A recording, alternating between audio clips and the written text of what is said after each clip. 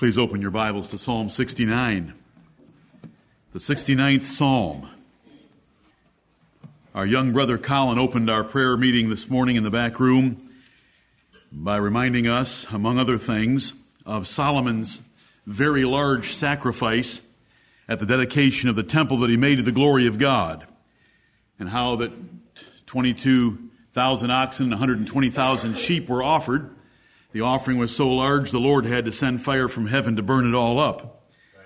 And the glory of the Lord filled the house so that the priest couldn't minister. A wonderful picture of the glory of God and Him descending to earth to be worshipped by mere men in a house built by hands in the Old Testament. But I want to remind us of this passage of Scripture when we think of that great offering made by Solomon and feel that our worship might be inferior to such a grand display of generosity to the Lord. It's Psalm 69, verse 30. I will praise the name of God with a song and will magnify Him with thanksgiving.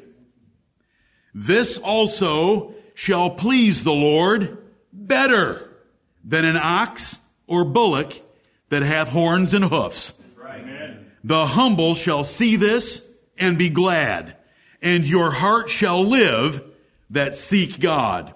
Amen. If you've come here this morning seeking God, and if you're humble in your sinfulness before Him, realizing your dependence upon the grace of God for your salvation, then the singing and the thanksgiving around you should cause your heart to be glad and your heart to live. If you feel kind of dull, dead, this is why we come to church, to be lifted up again in the things of the Lord. Don't forget these three verses when you're reading the Old Testament and you think that we can't offer the grandiose, spectacular offerings that David and Solomon may have given, because our singing and our thanksgiving is better, even in the Old Testament, let alone in the New.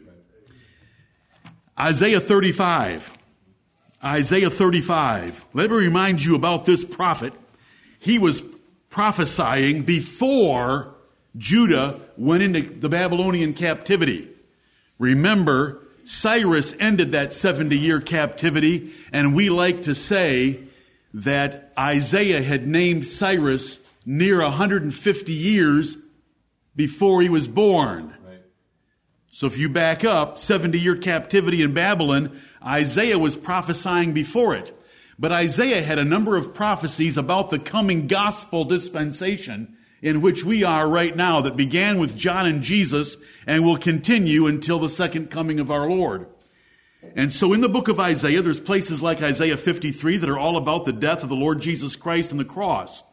But there are frequent mentions made of the glory of the gospel era. Here is one. Isaiah 35 and verse 10. And the ransomed of the Lord shall return, and come to Zion with songs and everlasting joy upon their heads. They shall obtain joy and gladness, and sorrow and sighing shall flee away. Amen. This also described God's church coming back from Babylon, that the sorrow and sighing of knowing their nation had been desolated by Nebuchadnezzar was over, and that the Lord was going to pour out upon them joy and gladness. But it's ultimately fulfilled, if you read the context here and in other places, in the Lord Jesus Christ. The ransomed of the Lord. They were ransomed out of Babylon. We've been ransomed from sin, death, and hell. Right.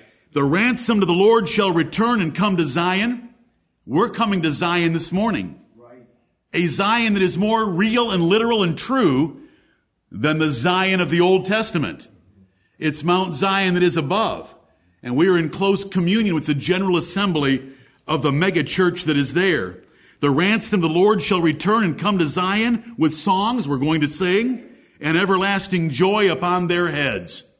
They shall obtain joy and gladness, because God has given us the Holy Spirit, which is the oil of gladness in our hearts, and sorrow and sighing shall flee away, because we have heard the joyful sound of a Savior that has taken away our sins. Right. This verse, I hope that you have a general familiarity with it now. Turn to Isaiah 51 and verse 11. Isaiah 51 and verse 11. If a verse is good enough for the Holy Spirit to repeat, it's good enough for me to repeat to you. Amen. Isaiah 51 and verse 11. Therefore the redeemed of the Lord shall return and come with singing unto Zion, and everlasting joy shall be upon their head. They shall obtain gladness and joy, and sorrow and mourning shall flee away. The Lord has saved us and given us everlasting consolation, and our joy should be everlasting and our gladness should be great as we enter into His worship today. Right. Remember, your singing and your thanksgiving is greater, is better than Solomon's offering. Let us give him the best this morning. Thank you, Colin. Thank you, Isaiah. And thank you, David. Thank you, blessed God. Amen. Let us pray. Almighty God and Holy Father, Thou art greatly to be feared and to be had in reverence by all them about Thee. But those that come about Thee ought to come with praise and thanksgiving and joyful and glad hearts for the abundant blessings of Your salvation and the righteousness with which You have clothed us. We thank Thee, Heavenly Father, that Thou hast covered us with the perfect righteousness of the Lord Jesus Christ. Amen. And that we stand before Thee without fault in Thy legal sight because of His death, resurrection, and intercessory life for us. Heavenly Father, be with us this day. Lift up our hearts in the Lord. Let the humble live, and let those that fear Thee come before Thee and be glad. Heavenly Father, stir us up today. Grant us a great measure of Thy Holy Spirit. Open the Word of God to us. Take away all the distracting thoughts of our hearts and our minds, and let us focus our affection and our attention upon Thee.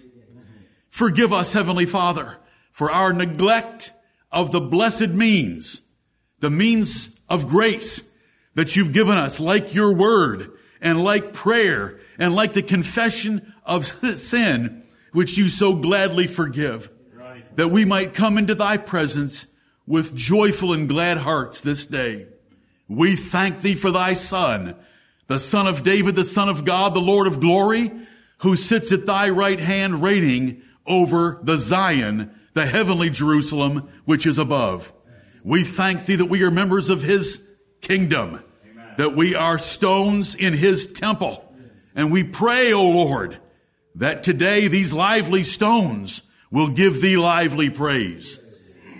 Have mercy upon our nation, O Lord, and protect it and preserve it. We're thankful for it and our rulers. We pray for them, that You will keep them and guide them and bless them for the sake of Your people under their care. Be with all Your churches, servants and saints in every place. Be with those who are traveling today and those who are sick. Preserve us, O Lord, and put a hedge about us in the name of the Lord Jesus Christ, that the powers of darkness, this world, and sin itself will be kept away. Lead us not into temptation, but deliver us from evil. For Thine is the kingdom, and the power, and the glory forever. Amen.